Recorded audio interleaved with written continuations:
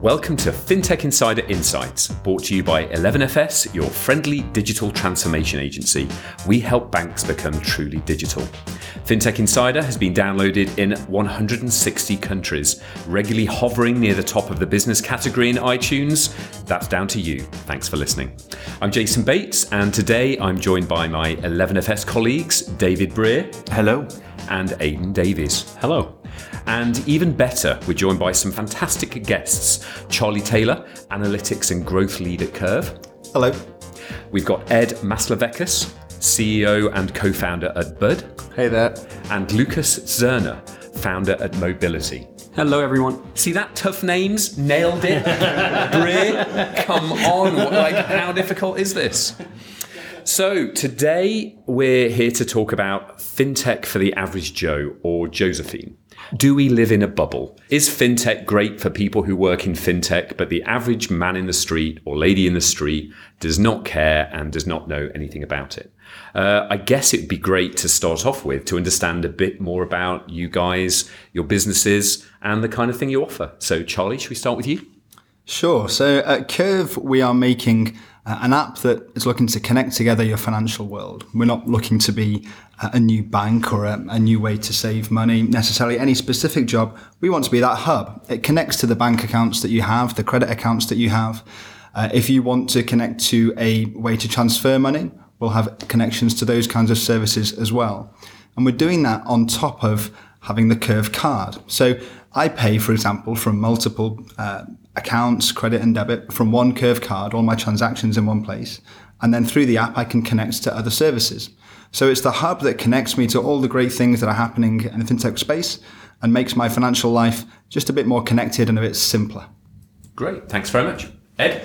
So, Bud, what we see ourselves as kind of the leaders of marketplace banking, and a little bit different to what most people will think is actually where we ourselves moving forward is this middle layer.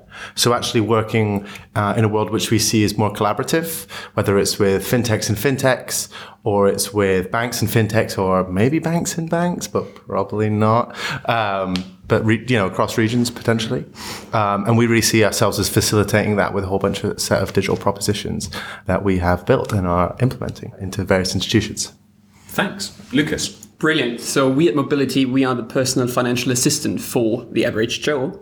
What we do is we connect to the customer's bank accounts. We source the relevant data we need, analyze and find out what's going wrong in the lives of the people. For example, too high utility bills. And then through our Facebook Messenger chatbot, we offer our customers the solution to fix it. We are saying, you're overspending on your utility bill. Do you want to do something about it? The customer says yes, and we do all the paperwork in the background, making sure that his finances are always optimized. So out of anyone we could bring in, it sounds like you guys are selling, pitching, aggregating, bringing FinTech to the masses. So you're the people to have in the room. So what's your initial thought? Is FinTech a bubble? Is my mum, is my sister, is my family really going to care about this stuff? I think 90% of FinTech to begin with is a bubble. So all the really early stuff, the early adopters, we definitely saw when we launched a public-facing app, the people that were in the room coming in to speak to us about what they wanted and the next steps were people that worked in the banks, in the innovation departments. But I think more and more so we're seeing it to be sort of adopted by the masses. And that is whether you start to see, it's the typical cycle of your early adopters, your sort of middle and late. But actually, now that kind of large institutions are more and more collaborating, you'll see the laggards, the very end, people starting to actually pick up FinTech without realizing. That's where, it becomes super exciting, for me anyway. It's such early days. If it's a bubble, it's a very small one. There's much more room for this bubble to grow. I look at other sectors where innovation has come along before and things have gone, blown up and then kind of collapsed a little bit. How have they evolved? Health, for example, health tech.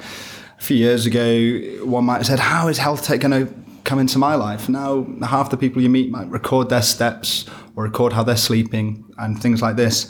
I think money is a bit behind in the life cycle, but it's inevitable that it's going to go in the direction of people having more transparency, more control, and relying on a greater array of different people to help them get certain jobs done around money. And then they'll need, like Spotify has done for music, some way of stitching it together in a way that's just accessible and relatively effortless for everyday life. So there's plenty of room for it for the bubble to emerge beyond where it is now. But there's no doubt that this is an inevitable change, I think. I guess that's one of the things that no one refers to health tech, but my sister will talk about her Fitbit.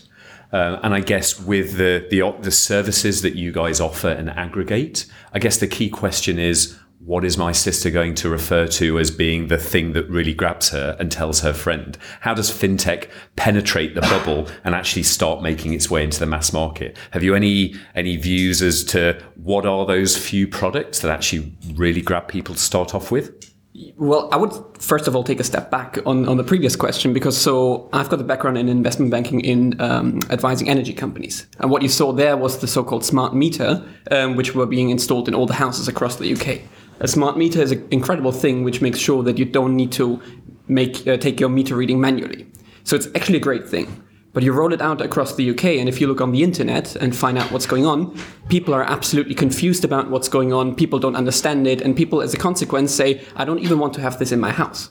So you see that an entire industry actually is losing out on a big opportunity. And the only thing about communicating this stuff is you see it on the newspapers. There's sometimes a small ad around it. But I think if we want to make fintech successful, we need to communicate much, much better and much, much more about it to the average Joe. So I don't understand why we are 1 year away from PSD2 basically coming into place properly. And there is nothing in the big newspapers about that which is dedicated to the average Joe.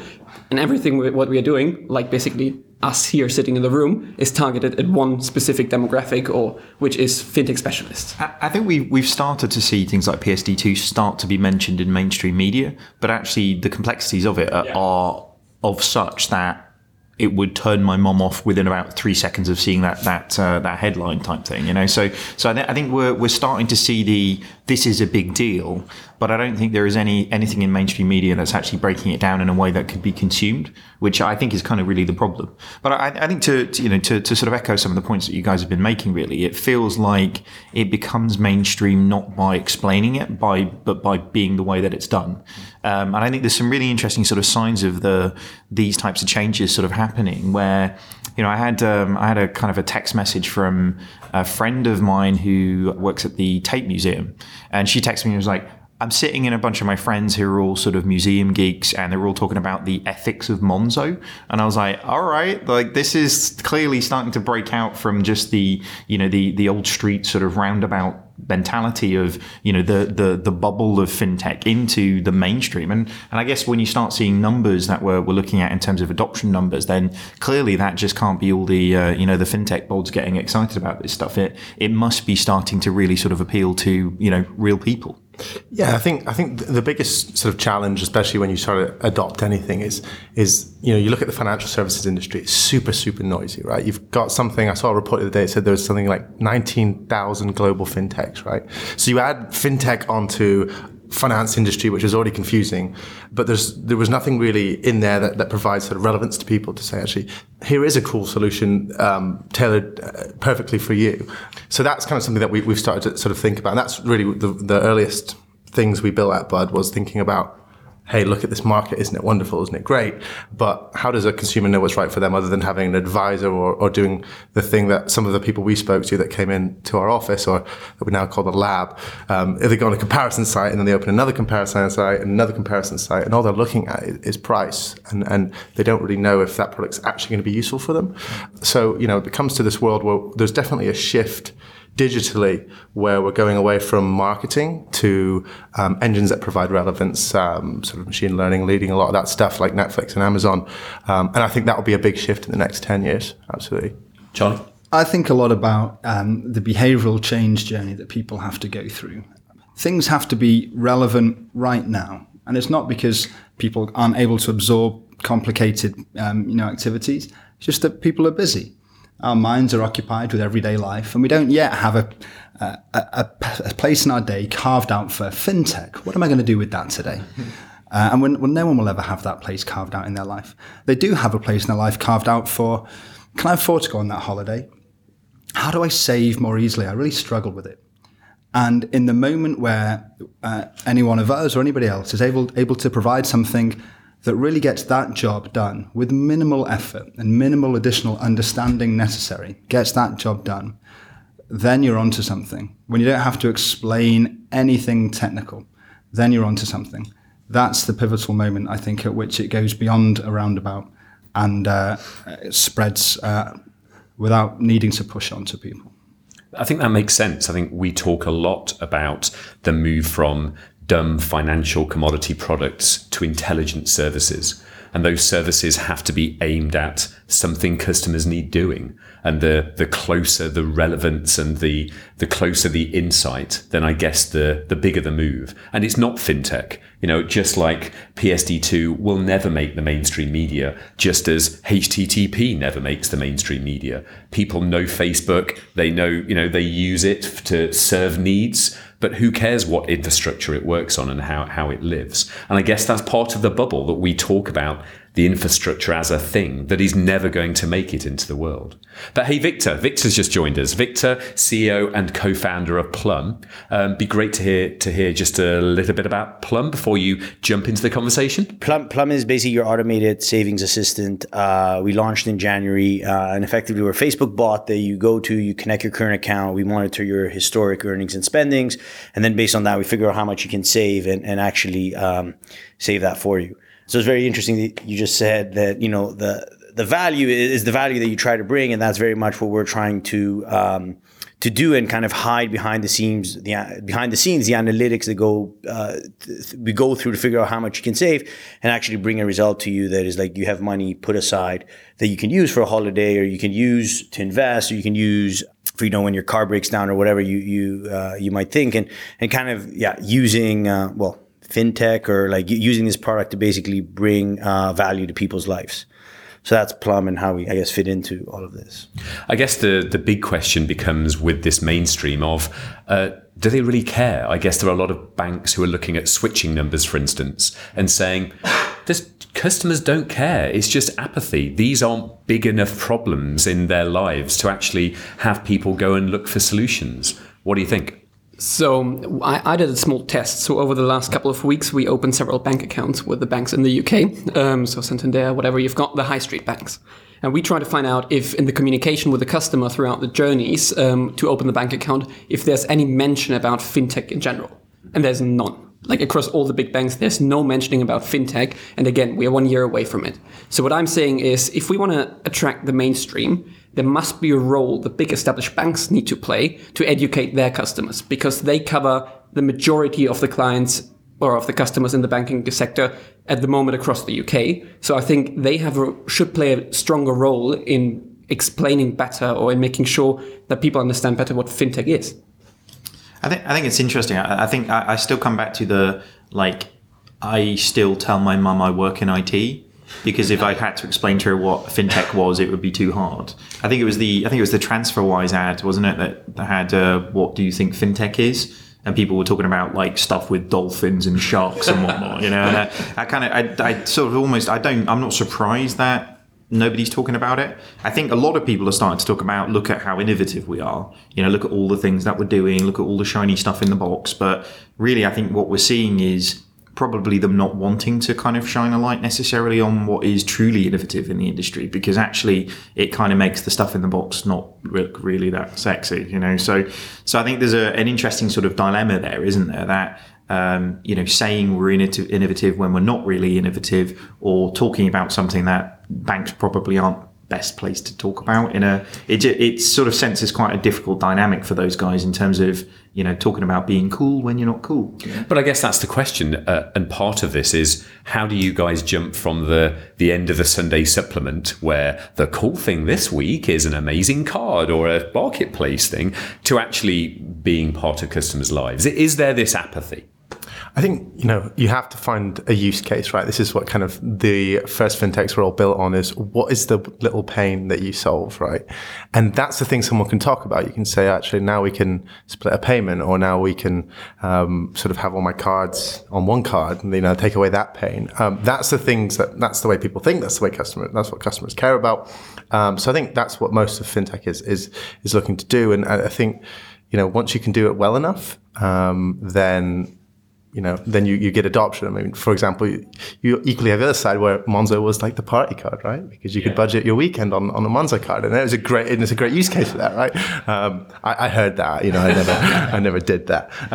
But yeah, no, absolutely. So it's still that kind of, I suppose, annoying kind of 101 VC thing is what is the pain you're solving, and that is the thing right now in fintech, where banks will start to actually adopt some of the pain curing. We shall see. And is that the thing though? Is actually fintech moved from changing from fixing a customer's pain point to fixing a bank's pain point? Actually banks have very much kind of moved into either a choir or an element of pulling together and working collaboratively with a number of fintechs, because actually it's too hard to do the things that they're doing. So, the pain points move from fix something simple and make it super simple so a customer can understand it to, make an old dog learn doing tricks.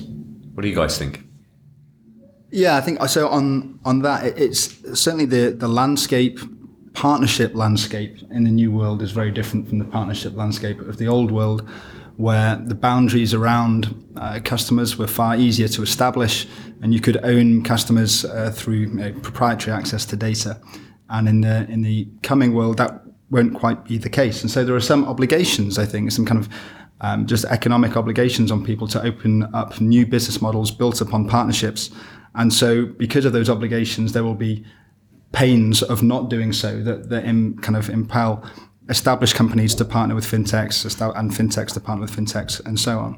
So to the extent that that's the new world, then yes, there are pains that fintechs can solve for businesses that haven't historically operated with partnership as core to their business as it will be. So it's a really interesting question. Is there just this apathy? Innovation without demand is the death knell of many businesses. So is there just fundamentally a lack of demand? Are we just delusional? I don't feel awash with reports of customer satisfaction around their financial lives. Not pointing any fingers, but people tend not to love banks. People tend not to feel hugely in control of where they're going, where they're going financially. And yet the switching rates are so low. And so there is, I think, some pain that pushes people perhaps to be open to new opportunities, new solutions. But there are huge habits and anxieties. Few habits are more deeply entrenched than sticking with that bank we've had since we were 15. Few anxieties are stronger than, are you the person I can trust with my money?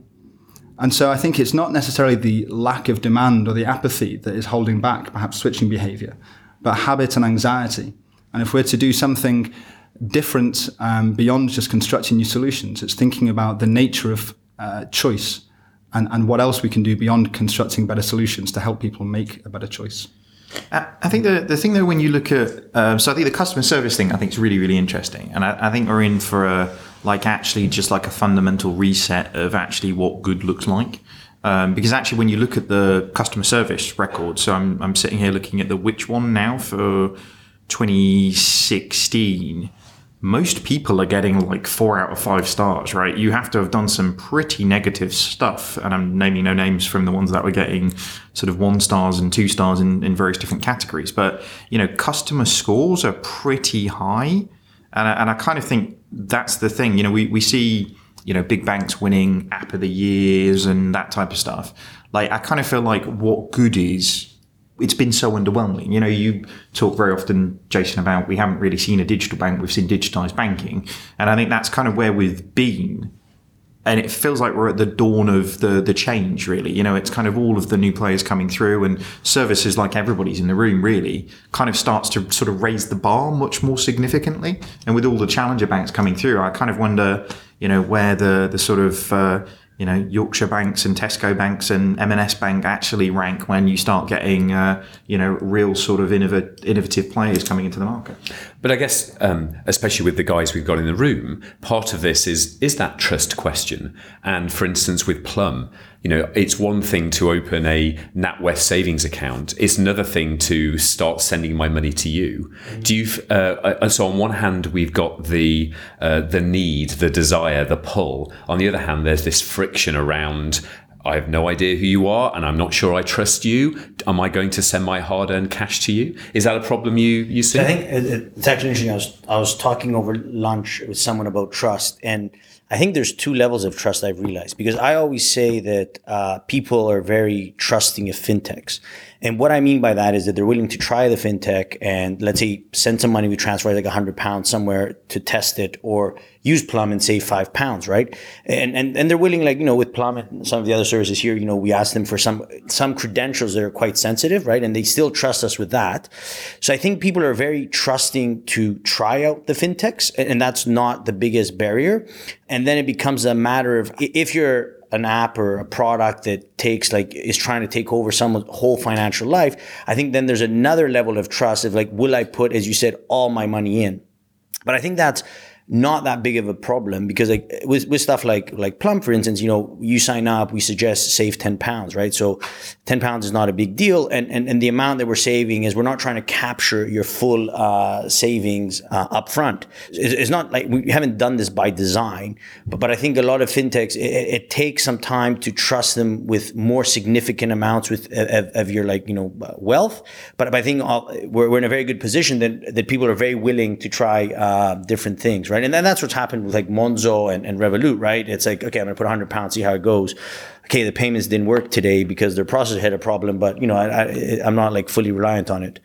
So yeah, so I think fintechs are in a good position, and that trust, it's okay for that trust to build a bit over time. Someone uses you over 2 years, they save £2,000, and then they're like, you know what, I'm going to put my 10K savings that I've accumulated because now I trust this guy, I've used him for 2 years. Is that something you see, Lucas? Yeah, I think so as well. I think when customers join our platform, they always get to do something small in the beginning. So this gives them the happiness factor, that they see it works in the background, they feel more confident. And then over time, we see when we go into more difficult topics, such as switching your utility provider, consumers, it takes some time to get them there. But then if they see on an ongoing basis what the platform actually provides to them, they are much, much more willing to do something more significant, as Victor just said. And this is how we get the customers to manage the money better. I guess that's something I definitely saw at Monzo, that actually, the cost of buying or acquiring a new current account customer, could be £150, but the cost of that initial try, that here you go, here's the card, just give it a little go, and that suddenly there's that building relationship and building trust.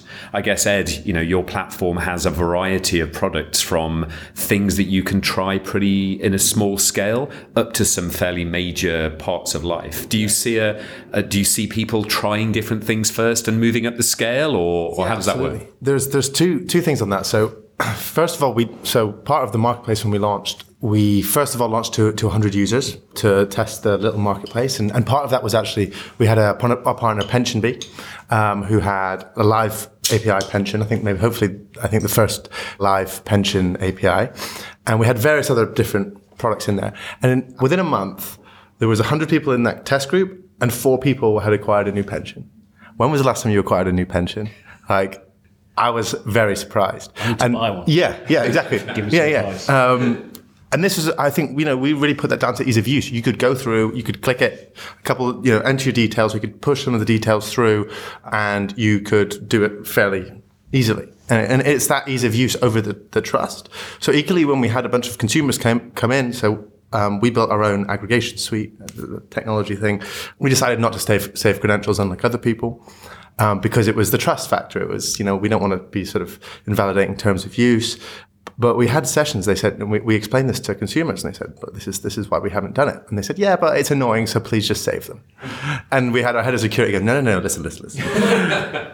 You could, potentially invalidate your terms of use, and, if you lost your money, then, you wouldn't have insurance for it. And they're like, look, just save my credentials and make it easy. And I think that ease of use, especially generationally, due to sort of the adoption of certain technologies, what we're used to, almost outweighs that trust sometimes. Not to say it shouldn't be there, but it was amazing that it changes. Just on trust, I went to a talk last night from Hello Car, an online marketplace for buying cars. So that's a big chunk of money. There's a lot of trust involved. And I went to do some user research in Manchester to see what makes you trust a brand, really. I won't do a Mancunian accent, which the speaker did do really badly. Do it! Go on, do it! No. I have to go to Manchester again. But basically they were saying, I've seen that brand on the TV. And there is that mainstream thing of like, they're big enough to be on the TV, they must be trustworthy. And that's an interesting thing. We've had a little bit of discussion about, getting out of our fintech bubble and really getting what is trust. But I guess, go back 50 years, 100 years, banks established trust by having double height, massive marble-filled rooms with gilt and gold plate, gold leaf around where you could point and go, wow, these guys must have a lot of money. My money's probably safe here. Yet the modern indicators of trust, that a celebrity has endorsed something, will.i.am I'm thinking of, that my friends are using something, that social media seems good, that I'm seeing the Facebook ad every other page. Do you think that they're, do you think that there are these modern indicators of trust that fintech brands can lean on? Yeah, I think I don't think it's something new. I think humans have always been susceptible to influence from people in positions of authority. So when someone notable says something is good, people tend to go along with that. It's just a fact of the modern world that we're more exposed to what other people say these days, through social media in particular. So I also think there's trust in technology, which is one thing, which I don't think is necessarily particularly high. There's willingness to try, which is definitely high. And I wouldn't necessarily equate them. People are willing to try things, and particularly they're willing to try things, I think, when the potential downside is low. So I might upload some money to an app. That's great. The maximum I stand to lose really is the money I've uploaded. Putting my monthly salary into that, putting my pension into that, some people will be willing to try that, but scale that to the whole population, I think the willingness to try falls off fairly quickly. And when we think about trust and technology, the frequency of huge breaches and issues around data security and data privacy, I don't necessarily think that trust in technology is that high. I do think it's something that we have something to work on. And I think strategies around it regarding how regulators can help ensure that the standards of businesses that are established ensure that people's financial assets are protected. That's one part to play. Partnering with established institutions that give you kind of credibility by proxy. Well, if they think they're okay, they're probably okay. That's part of it. And I think working with those people who are more likely to go with you because you offer them something that's 10 times better than what they have existing. And then going beyond those to adjacent kind of market segments. I think those are the elements of building a trusted institution. Yeah, no, I wanted to add something just because you asked that. And I've been thinking about trust and in this new world. And I really do think that like this thing of your friend using the product is really increasing. And it is the main way that like it just like it kills that element of trust of like even the TV thing's good, but I think what you see with a lot of like consumer facing products is that they spread quite quickly. And you do see this thing of your friend, like I think the most powerful thing. And somehow it's become more powerful this day because I don't know, maybe communication is happening at a much higher frequency, both on online, people are meeting, WhatsApp, Facebook. But I think that's what enables a lot of like fintechs that are doing radical stuff as well, like this element of virality, which is breaking down the trust. And I had this experience. I had a friend of mine. And I wanted him to get on the beta of our product. And he's like, there's no way I'm giving you access to my login credentials. And then I'm like, okay, fine, whatever, hell, you're my friend. But then, but he's like, no, I'm not going to let you like peer into my, my personal life. And then we were sitting at dinner and some random person comes and I'm like, what do you do? I'm like, Plum. And I started using Plum to save. And then the next day he signed up, right? So that was really powerful for me to see that even like, as soon as he knew that someone random in a way was using Plum, he's like, okay, this has to be like legit. I think we're, unfortunately, and I'm going to do myself absolutely no favors here, but the general public are pretty much idiots, right? I think this is an unfortunate turn. I think a lot of the political stuff that has come forward has probably ratified a lot of the rant that I'm about to go on in terms of where we're going. But I think if you see something enough and you feel that is validation of trust, which most people do, and there's lots of industries where this has been proven. I kind of come from an insurance background, and who would have thought like 8 years ago that we would have been predominantly choosing what insurance capability we would be purchasing to protect our families or our house or our valuable things based on which fucking cuddly toy you're going to be getting. Actually, and that's how most people are making decisions. It's like, do I have that meerkat? No, I don't. Therefore, let's get my car insurance from there. seems mental, doesn't it? But the difference that sort of happened there is it wasn't a technological adoption thing, because when aggregators came around, the penetration was like woefully low. It was only at the point where they actually started really sort of spending above the line did they really sort of become a financial services company in the psyche of the UK public. And I think this is the thing it comes back to is frequency of seeing it, and I think that anybody with a card has like an interesting advantage, because seeing your friends do it and that validation of doing it and the kind of insider feel of having something your friends don't, I think that's a really interesting adoption technique to sort of move things forward, especially if you make that card hot coral. Hashtag just saying. Yeah. The Financial Times guides you through complex issues. In divisive times, don't settle for black and white. When you need the full perspective, turn to ft.com. Become a subscriber today. Search for FT subscription. Critical mass. That's what turns the smallest ventures into life-changing forces. Reach critical mass by joining Temenos Open Marketplace for fintechs, opening up access to 2,000 of the world's largest financial institutions. Don't just take our word for it. Temenos Marketplace has just won Reader's Choice Best Emerging Innovative Technology Product and Service at the 2016 Banking Technology Awards. Join Temenos now. We make the money go round. Let's be honest, most digital banking experiences just aren't that amazing. Learn how more than 180 banks worldwide, including Barclays, Deutsche Bank, and BBVA, innovate faster with Strands as their trusted fintech partner. To find out more, visit strands.com today. But I guess that also opens a really interesting question about marketing, about advertising, about the traditional ways of doing it. Because it's definitely something that I've seen that, especially in engineering-led startups, there's this feeling of, if the product is 10x, it will work, it will just spread.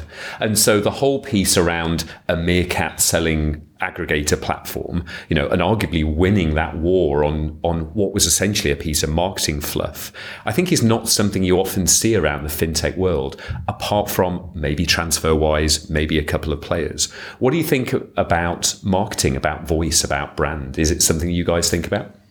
Absolutely. I mean, should I get off the fence on that one? The notion of if the product is good enough, it'll sell itself. I think it's quite seductive. It's quite an easy trap to fall into when you're stuck inside the same four walls every day, looking at the product roadmap and being persuaded rightly that it's going to be a great product. But again, the fact of the matter is that people have their lives and their minds occupied with what they're doing at work that day, what they're going to do that evening, the holiday that they need to get ready for because they need to buy some stuff. And you need to insert yourself into their life in a language that they're familiar with, but sufficiently different such that there's a pull of there's something new that you want to introduce. And there's no way that your product for most products, can just sit on the shelf and do it there by itself. You need to position yourselves in their mental model of the world. We're finding, I suspect we may all find some challenge here, because for many people, their mental model of the world with regards to money is, I got a bank and a pension. Well, none of us are banks or pension providers, and yet we want to be in that center of people's mental model of their financial world. That's going to take some clever use of simple language to be successful. Yeah, so I think what worked for us quite well is going actually out there to the people and presenting yourself as a person, but also as a brand, and going out there and speaking to the people what their concerns are and trying them to explain what you're actually doing and why it could be helpful for their personal benefit. Because this is where they don't think about it. This is where nobody else is. And we went there, for example, at universities, and we saw a huge demand by people because they get to know finally a brand new brand, basically, in person, which was what we saw worked quite phenomenal.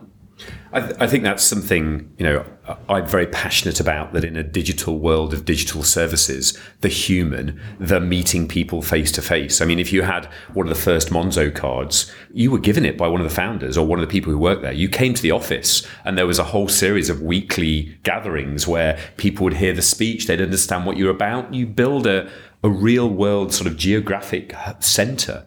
Do you think, Ed, I guess that digital is often this cold thing? Are you building customers one at a time, or is it something you can do mass market? I think, and if we look at those traditional aggregators and they seem to have a kind of a battle of who could have the worst advertising campaign, and that feels that way anyway. But actually what it was about was being kind of front of mind, something that was like almost a catchy enough song or a stupid enough phrase that you would kind of remember it.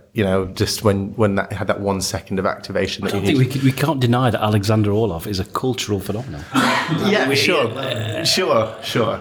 I could disagree. There's an agency that's earned millions and millions of that. Won awards. When are the Ed and Jamie Teddies coming? That's what well, we have a lot. Well, if you walk around Shoreditch, we have a lot of swag about it. I think that they were very good at marketing it, but I'd still stand by it is when you're building something that doesn't come with that, you don't have that kind of budget, you have to actually find other ways to do it right, and that could be from building small communities of developers and inside people, inviting people into the office, and sort of collaborating. I think that is the way a lot of sort of small tech companies have got their start. If you look at Facebook, that's a typical example. It was a campus by campus approach.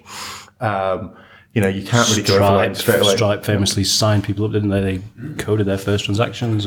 And for us, we are very much still. If you look at what we're still in beta, we call it. We're still bringing people in day to day. And actually sitting down, and it's slightly different, actually sitting them down and having conversations about their entire financial world and trying to kind of figure out the pain points and map their journeys and take kind of individual use cases. And if we can solve a cluster of use cases for an individual, then we could sort of let them be the champion there. And then we can kind of collaborate with our partners and say, these are the kind of use cases we're finding. These are the products. These are people that are using products. This is what they find that they like, they don't like, in conjunction with their full financial world. That's kind of where we have a different angle, because we have a slightly different angle on the market, I suppose. But I guess that leads to the, you mentioned Facebook, so they go to Harvard. You look at Loot, who are aiming at students. You look at Revolut around the card I use while I travel. Is the modern route to the mass market finding a beachhead and expanding from that?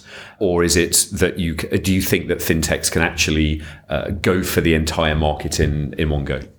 So I think combining all of these, your question, what was being said previously, I think brand is becoming increasingly important, because if you look at us all in the room, we have elements, we're doing things that are overlapping, right? And I think everyone in fintech is now starting to do things that are overlapping. And I think also if you stand back and you also see the world as a whole and how what are like the company structures out there, because of the internet, they're just like bigger and bigger companies, right? They're just a lot better at everything, at a lot of things, and they just dominate. And I think you probably, let's say, have like less banks, less online sellers like Amazon, exactly. And so that's what's happening. And I think in a world where what fintechs do, TransferWise sends money abroad. It's a commodity product, right? So there is usability, and I believe like that's how TransferWise got off the ground. I was an early employee there, and we had a much better product than some others. But the brand was like massive in terms of like, when you're comparing two things that pretty much do the same thing, and then let's say everyone has the same cost base, then it really comes down to brand. And I just think there'll be and it's more important because there won't be that many players around, right? So you need to become massive, and I think that era of doing a niche thing very well is in fintech is it's harder to maintain now.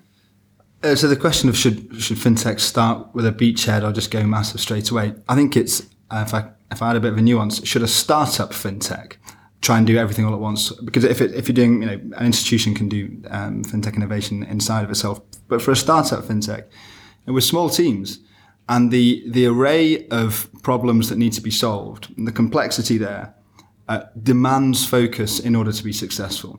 You have to sample through many different iterations of solutions to a set of problems, from customer acquisition to how the technology works to how you're going to orchestrate a service around the product. That array of unpredictability and problems to be solved necessitates a focus that I think implies in marketing a beachhead. But you need to be careful, I think, in how you do that. What is that market segment you're going to go into? What's going to be your approach to moving to adjacencies beyond that? To what extent will you need to revise the brand definition or the product scope and so on? So there are obviously questions to be asked to expand beyond that beachhead. But the corollary to complexity is focus, and I don't think you get anywhere without having sufficient and a painful amount of focus.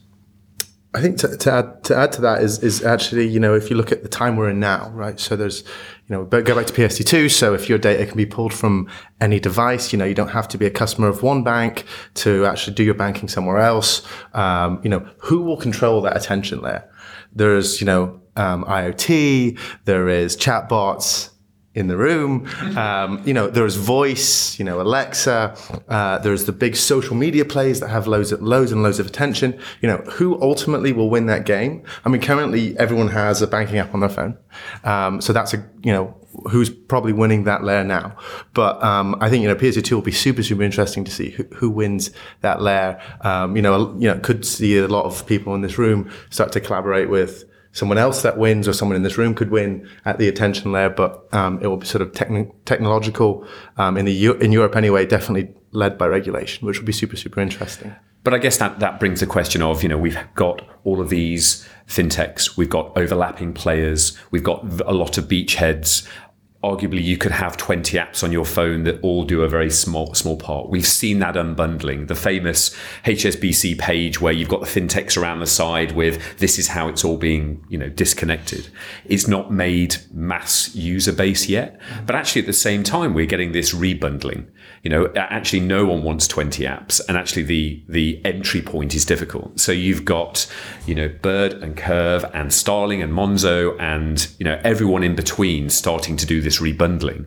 Do you think that actually the adoption through into the mass market will be of these bundled services rather than the individual pieces, or vice versa? I think there are two competing forces. The force for a choice and value that specialization provides, then the force for simplicity and relevance that something that's kind of bundled provides.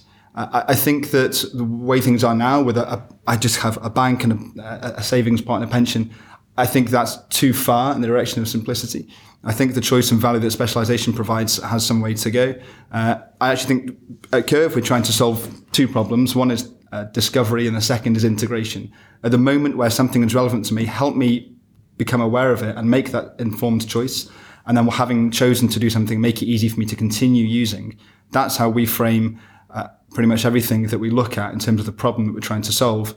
I think those forces of choice and simplicity will drive some degree of aggregation, some degree of collapse of certain businesses into features of other things. But I suspect the unbundling will just be an aspect of the modern world. Yeah, I don't think you need to launch with a fully bundled service to win, and probably if you try, you'll fail because everything will be like suboptimal. But I think probably so you need to be, whatever you launch with and the subsequent services you launch, I think have to be really good. But I think you'll definitely.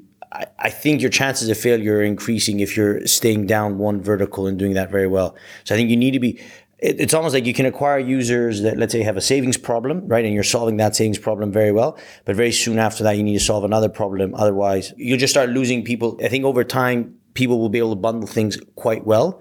And you have to be aware of that. I guess we're seeing Revolut move beyond just the card into categorization and spending stuff. I guess we're seeing TransferWise say they want to bring out a spending card. I guess we are seeing some of already that, people moving from a beachhead to try and land grab and move further across.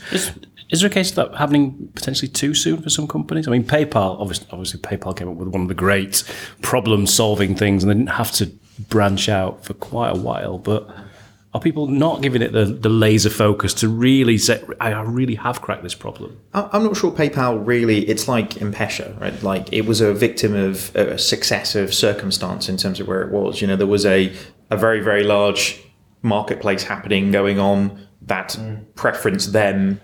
Their ability to kind of expose APIs and actually be the API for payment was that was a genius stroke in terms of what they did. Paying somebody without payment details, you're never going to trust. The banks were just like, they're not going to trust, paying someone by their email address kind of thing. And then they did. And now they've got 250 million accounts. And I don't think it's a negative thing to. I think almost people have, to your point, I think we're beyond the beachhead now. I think we're in this situation where for the earlier companies in the mix, they've kind of had an element of success in a space, and actually with that success breeds opportunity. And really, one of the things that I think you can kind of see sometimes with organizations is people not continuing any startup. You can do anything, right? And anybody who's in the room right now, us included, could decide to do something tomorrow and do it.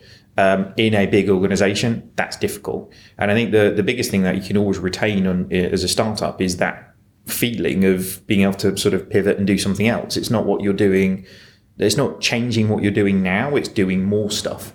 Yeah, I mean, we are focusing, for example, in the beginning on the recurring payments for our customers because we identified this as a pain point which is currently not being solved in the market. Utility bills, mobile phone bills, whatever you've got. So we take the focus piece as quite important because we've got limited resources at this point in time. But coming back to the rebundling perspective, isn't there a case to be made that imagine a situation where customers have, one account where everything is bundled into it and so they can plug into it? Are we creating just another bank 2.0 where basically customers will not switch away again from these bits and pieces services because they already got everything in their new card? But as a consequence, what happens if there's a better service for one of these features, as you call them, or small bits and pieces being created, which will not be able to plug into this particular bank account or spending account or whatever you've got? What's going to happen then for the consumers? Will there be less competition for these features? I think this is where we get into the sort of conversations about sort of utility. And actually, very similar to, I could be with E or Vodafone or O2 or whoever type thing. Actually, the utility of a mobile phone makes very, very little impact in terms of actually me using my iPhone. Actually, the iPhone would work almost identically with any provider in terms of where you're at. And I kind of think that's one version of the world that we could kind of move to with regards to banking, where you have all of these pieces that are much more capable of actually owning and controlling the customer experience at the front, and because they're better at doing it, then naturally people move towards it. I think the thing that sort of misses out on is banks have a ridiculous amount of money, and so the point where at the moment where we talked earlier on about switching. Switching is very, very low, and adoption is good, but it's not great, as in it's not crazy numbers yet in terms of where we're going. The minute that really starts to change, I kind of wonder whether the billions that banks are ploughing into IT transformation actually goes into something more interesting. But is it going to be a judge of that switching, as in someone's physically used the account switching service to move to another bank, rather than all of a sudden their account data just says Monzo, Starling. Wait a minute, this account's effectively gone dormant. They've not switched away, or they've plugged an API into Bud. I think there's all these great tools out there. There's no reason to switch one off. You could have like 30 or 40 financial different products, but if you could seamlessly use the right one at the right time, and it sort of was kind of send money to Dave, and it actually knew that Dave was over there, and I needed to use an FX tool, but with a certain amount, that was the best tool to use. I don't have to unsign from TransferWise and all the other products. I could just use, the best rate or the best product. Now, that isn't everyone's dream. Everyone wants to be the one, the final one that everyone uses. But, in the nature of any competitive market, there's always going to be a cheaper, better, faster solution. But allowing that competition to happen in the consumer's benefit in one space is, I think, quite interesting. Ultimately, the ultimate marketplace is completely invisible, right? It's just invisible, and it just assists you, and it's Alexa plus everything else. I think that's the thing. I don't think it comes back to transactions. I think the point where a bank realizes it's lost is not when a customer switches away. It's when the customer doesn't know who they bank with. And I think actually, if you look at PayPal, I genuinely don't know what my card is that powers PayPal. And I think that's where that bank is lost, because actually I've got no relationship with them. If we look at retail, that's definitely the case in terms of where we're going. If you spread out into commercial banking, it's even worse. We talk about Xero being our business bank. Actually, it almost doesn't matter what's behind it, because we get all of the benefit from somebody else providing all of the service. So I think it's a difficult thing for the banks, because the warning signs where unhappy people or angry people or people closing accounts and that type of stuff. I think dormancy is probably the the slow bleed out of banks, and that's going to be really hard because at a very senior level, it's going to be like, well, we've still got loads of customers. They're not doing anything. And that's the problem. Well, that's a fascinating conversation. I guess in the interest of driving adoption to you guys, why don't you tell us, I guess starting with Charlie, about where people can find you in order to sign up for your service? You can find us at imaginecurve.com. Give us your phone number. We'll send you a text with a link to the App Store or Google Play. That's the easiest way to find out more. Install the app. The Curve Blue card is free to sign up, and you can be up and running in a week from now with a Curve card. Perfect.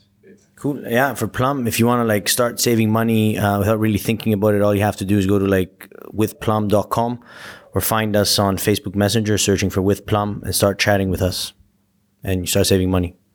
First of all, I want to say I'm a user of all the other fintechs in the room, so love your services. If you are interested in marketplace banking and you are either a bank or a fintech, then find me at thisisbud.com. Drop us a message. Happy to speak to anyone. Great. Lucas. Brilliant. And for mobility, it's mobility.co, mobility with a double L. Don't make that mistake. And we've got a special invitation code for all the 11FS listeners. It's 11FS. It's quite simple. Use it and you get the service for free. Perfect. Well, guys, thanks so much. Thank you. Thank you. Thanks.